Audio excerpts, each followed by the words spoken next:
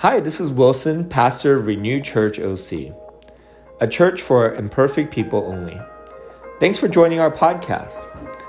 Over the pandemic, a lot of our lives have been reoriented. Whether it's our work, school, friendships, or church, we've become comfortable with a new normal because of COVID. Many of us are asking what church is and how important is it really?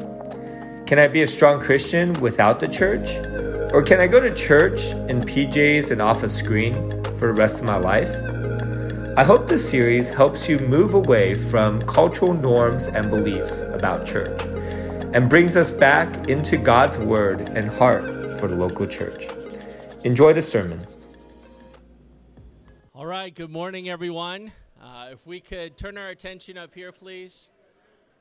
So excited. There's so much to talk about, isn't there?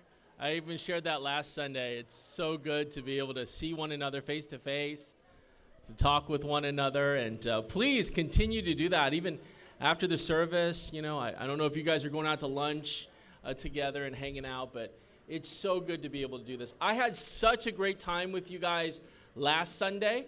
It was great not only to be in the service, but also the picnic. And it was good talking with some of you and just even finding out that we had never seen each other in person. You just saw me on TV. That's about it, right?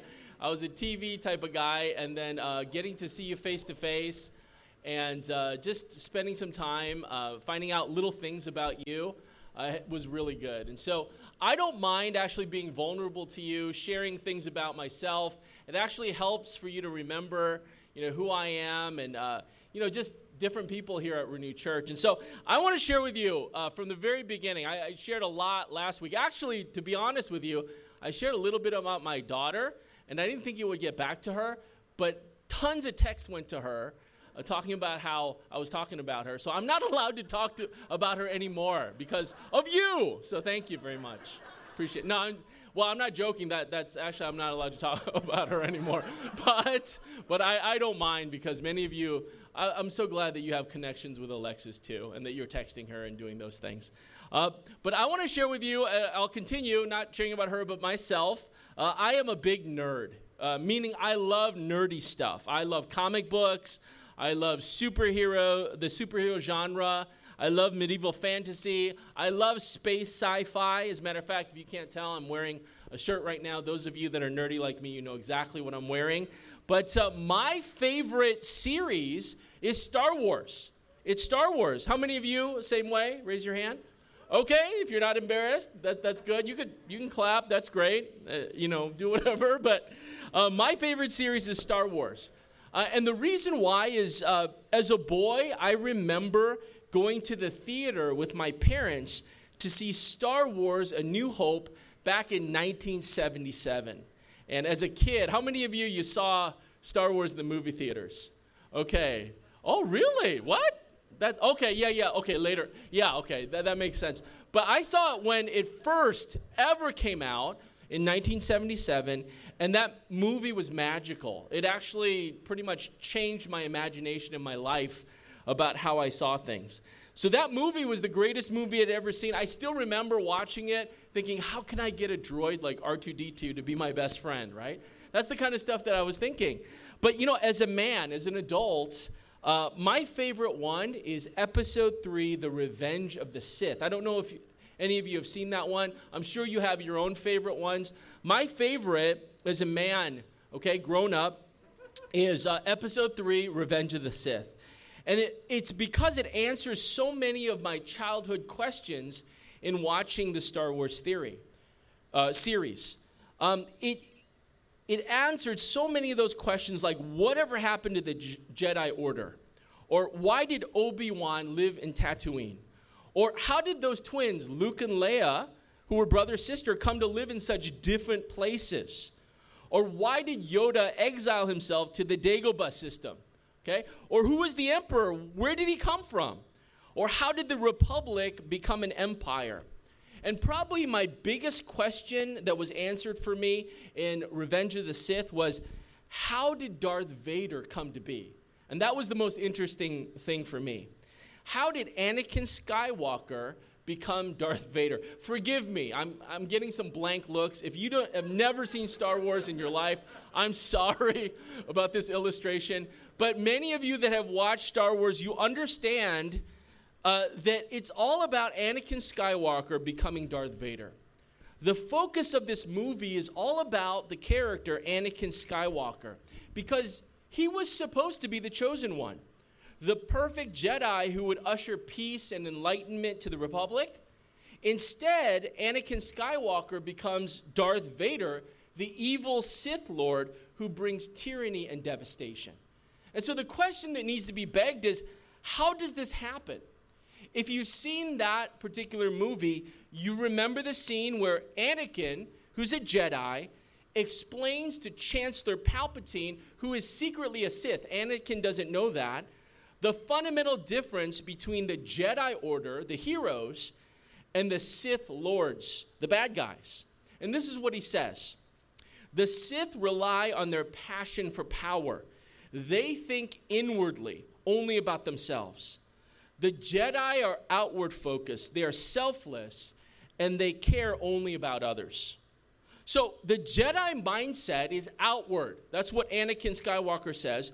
While the Sith mindset is inward.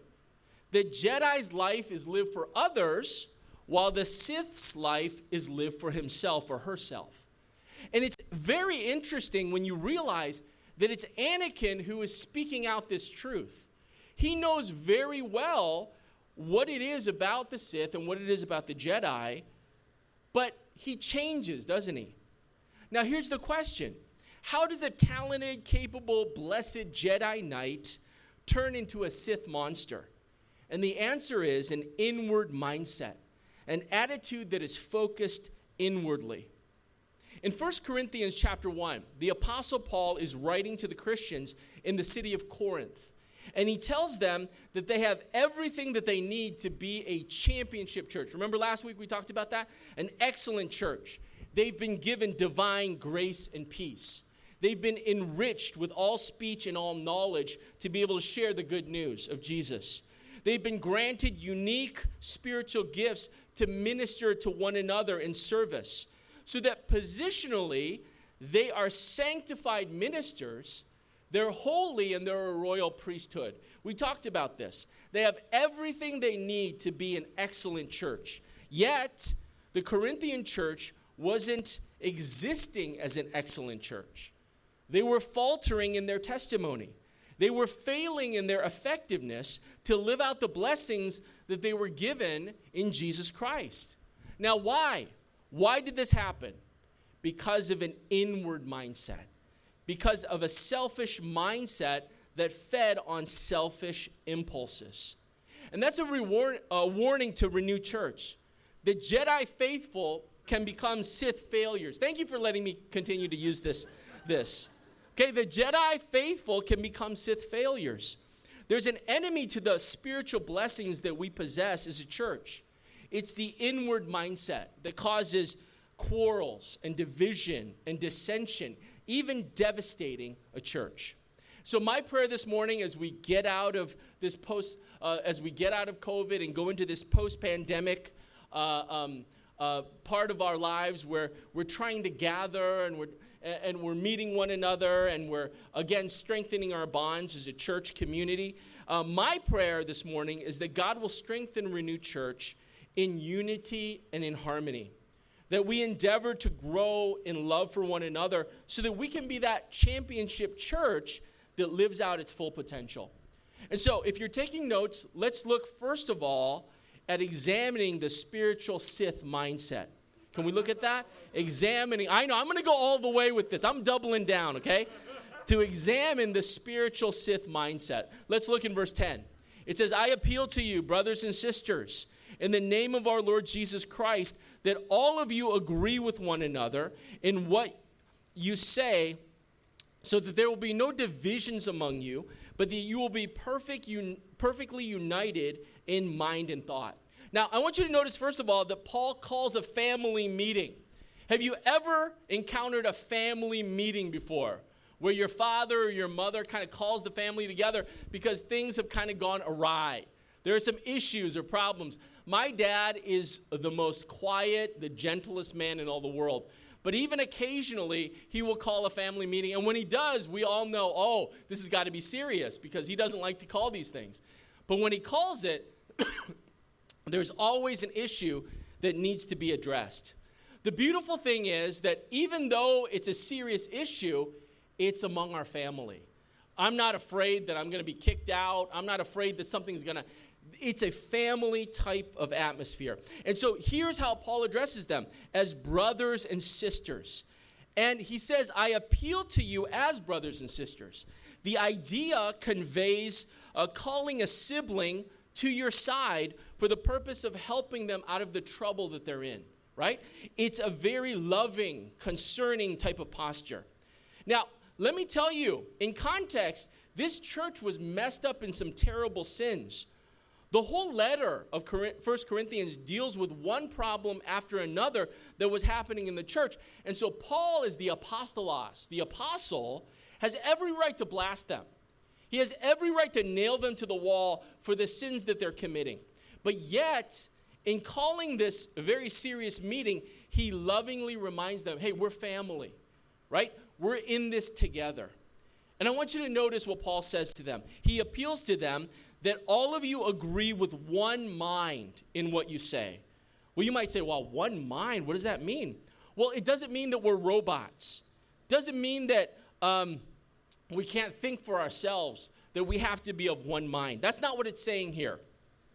It's not saying, hey, be a yes man or a yes woman without any strong convictions. We know, and we've shared this from Scripture again and again, God has called us all, and we have unique backgrounds, and we have unique experiences that we bring into the body of Christ. There's diversity there.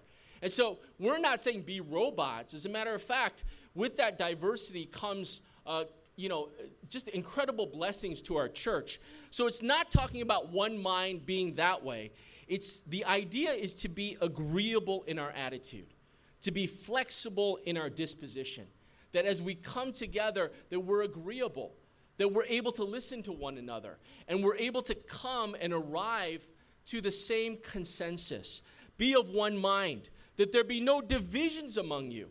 The word actually is schismata, and it has the idea of ripping a garment in half or tearing a muscle in two. As a church, we are one outfit in Christ. As a church, we are one body in Christ. Those are two examples that we see in Scripture. And because of that, we have to have a strong love for unity so that when there is division, we need to stitch together a garment. We need to mend together a torn muscle. So don't allow there to be division among you, but be perfectly united in mind and thought. That's powerful right there. As a local church, we've said it again, and we'll say it a lot more as we continue our study in 1 Corinthians, that we are the body of Christ. That's a metaphor that Paul will use again and again and again. So a body with Jesus as the head thinks with one mind. We think as Jesus thinks. A body with Jesus as the head walks in one direction, the way that Jesus directs or wants us to go. So in principle, there's unity. In decisions, there's consensus. As a body is, there's unity, harmony, and agreement. And that's the mark of this championship church that we're talking about. So Paul talks to them about this. And I want you to notice what Paul tells them to correct. What is the problem that he's saying that they need to be in agreement, that there be no divisions, that they be perfectly united in mind and thought? Well, let's look in verse 11. Can we look at it? It says, my brothers and sisters, some of you from Chloe's household have informed me that there are quarrels among you. And what I mean is this. One of you says, I follow Paul. Another, I follow Apollos. Another, I follow Cephas. And still another, I follow Christ. Is Christ divided? Was Paul crucified for you? Were you baptized in the name of Paul? Here, Paul is really hitting what the problem is. And I want you to notice in this passage, we see three components of that spiritual Sith mindset that we're talking about. The first component, if we can put the slide up, the first component is selfishness. Verse 11, that there are quarrels among you, literally bickering. And you guys know what that means, right? How many of you have ever bickered before? It's being irritated over something trifle, a trifling annoyance. When you bicker, most of the time you're being petty.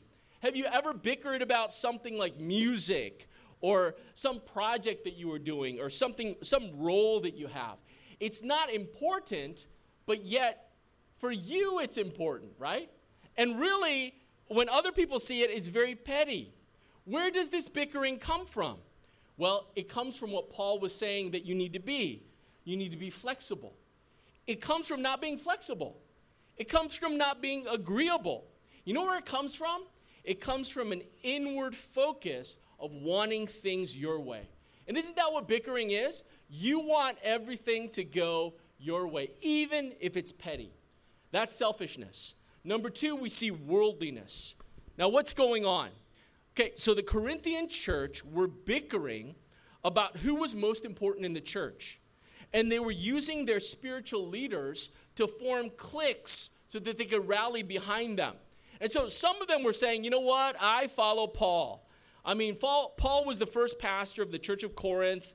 He's the OG. He's the original founder of the church. I mean, he's a great theologian. We read his letters and we see how smart and how articulate he is. He's a philosopher. He studied under Gamaliel. I mean, he's a driven missionary. Look at all the things that he's done. Hey, man, my guy is Paul. Another would say, well, I follow Apollos. I mean, he's pastor 2.0 of the Corinthian church. I mean, and he's so charismatic.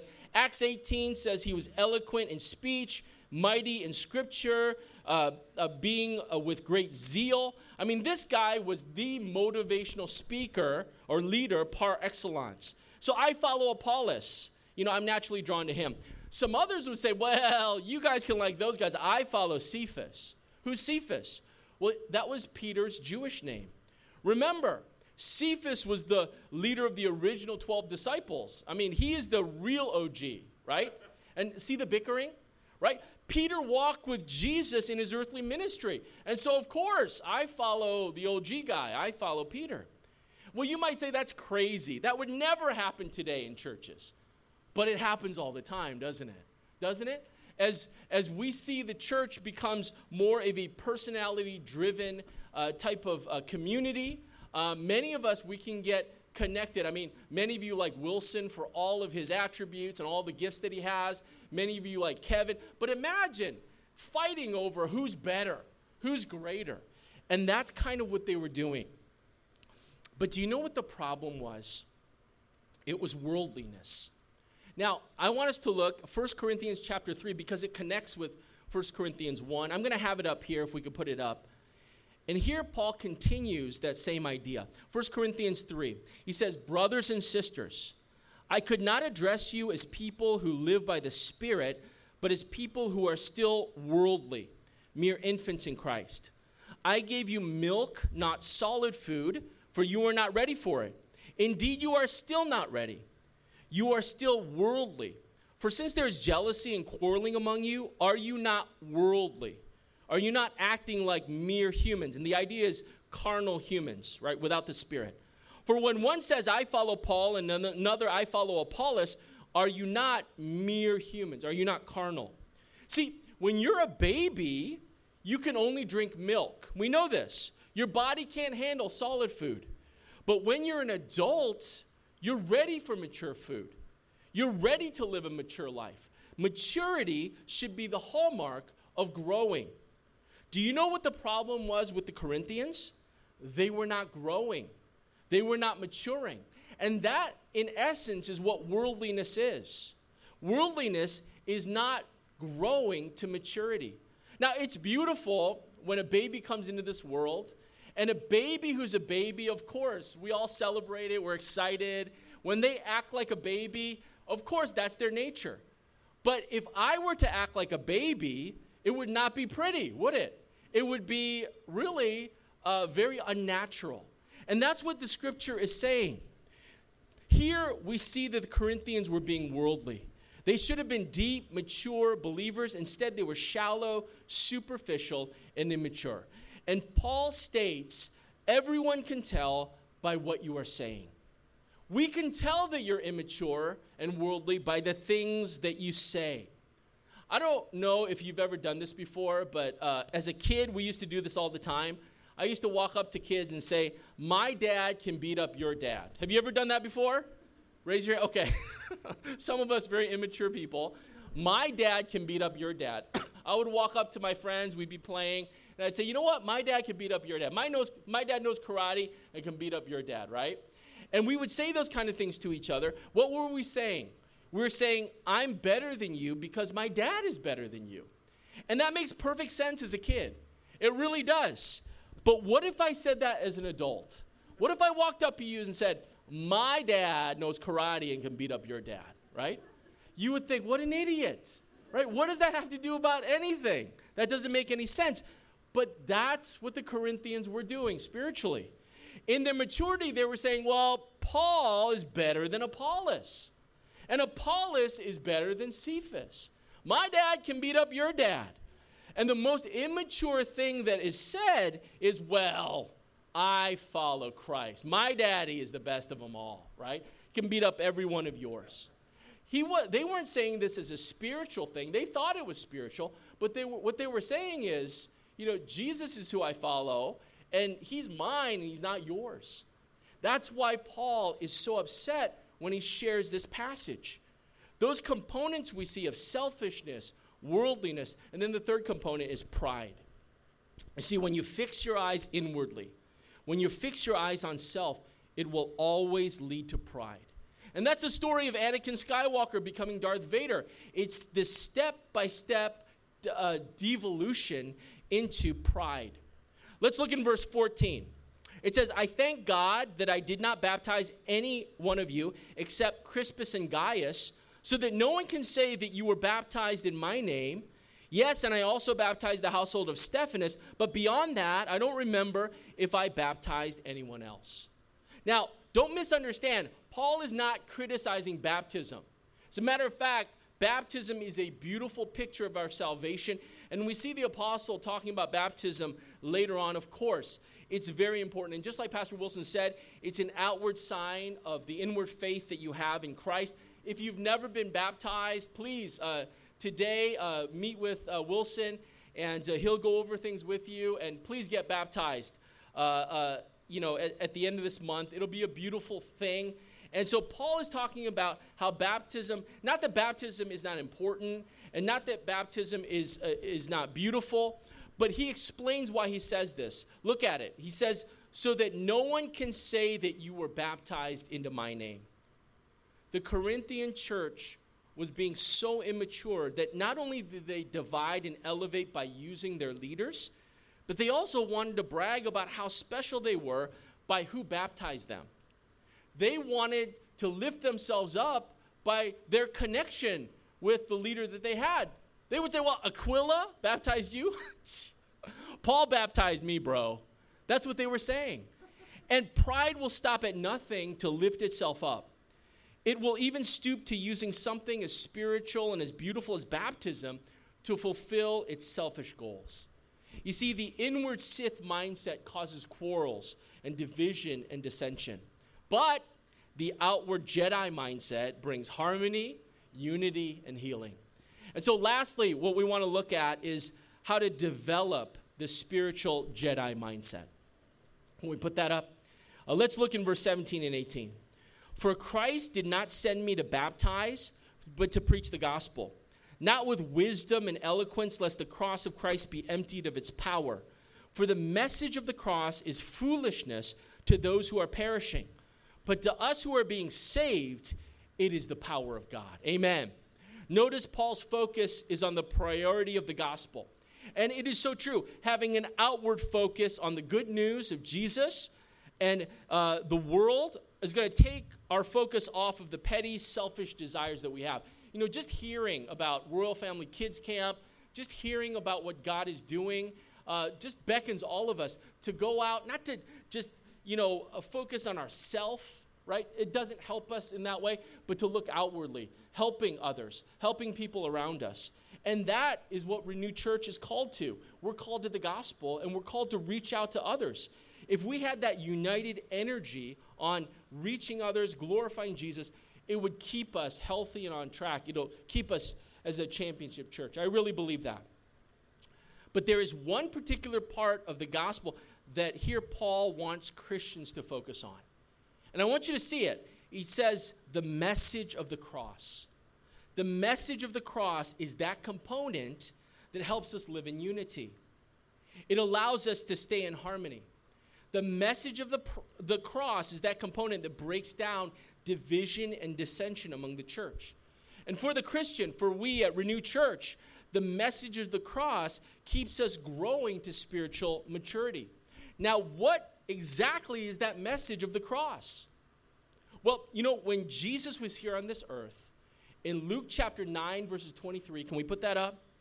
Jesus declares that his will is for him to go to the cross, to die for the sins of the world. That's the gospel. But notice what he says to them in verse 23, to his disciples.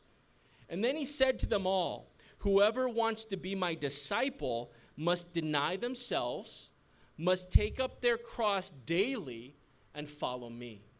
Did you get that? In ancient times, this would have been a very shocking, offensive statement because the cross meant imminent death, right? When Jesus was sharing this with his disciples, the cross hadn't happened yet.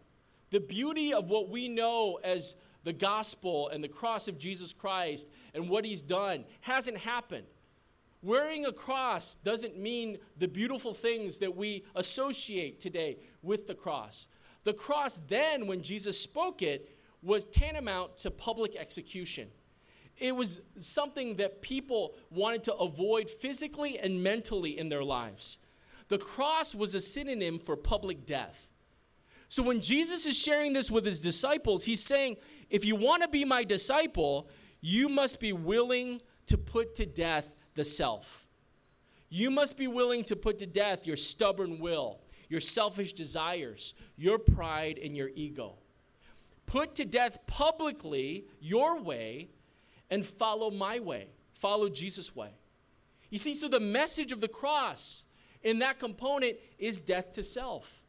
Now, that's why Paul says, for those who are perishing, it's flat out foolishness. To the Sith, give up my will? Surrender my desires? Follow another way except my way? No way. I'm not going to do that. It doesn't make any sense. It's foolishness. But as Christians, for those who are becoming like Jesus, to the Jedi, death to self is God's power to achieve the goal of sanctification. As a matter of fact, Paul puts it this way in Galatians 2:20. He says, I have been crucified with Christ, and I no longer live, but Christ lives in me. The life I now live in the body, I live by faith in the Son of God who loved me and gave himself for me. The gospel is that I live by faith in the Son of God. But as I have made that decision when I became a Christian, I have crucified myself so that it's Christ's way and not my way. Can I get an amen? Do you desire unity and harmony and maturity here at Renew Church? Then die to yourself. Stop living the selfish, worldly, prideful life and live for Christ. Start living out his will for you and his way for you. The most beautiful way I can end this by way of illustration is there was a hymn that was written by Theodore Monod in the 19th century. He wrote this, and it's all about going from Sith to Jedi, but he didn't know anything about Star Wars back then. But I want you to notice this hymn. This is what it says, and this is how I close. Oh, the bitter pain and sorrow that a time could ever be, when I proudly said to Jesus, all of self and none of thee. Yet he found me, I beheld him, bleeding on that accursed tree, and my wistful heart said faintly, some of self and some of thee. Day by day his tender mercies, healing, helping, full and free, brought me lower as I whispered, less of self and more of thee.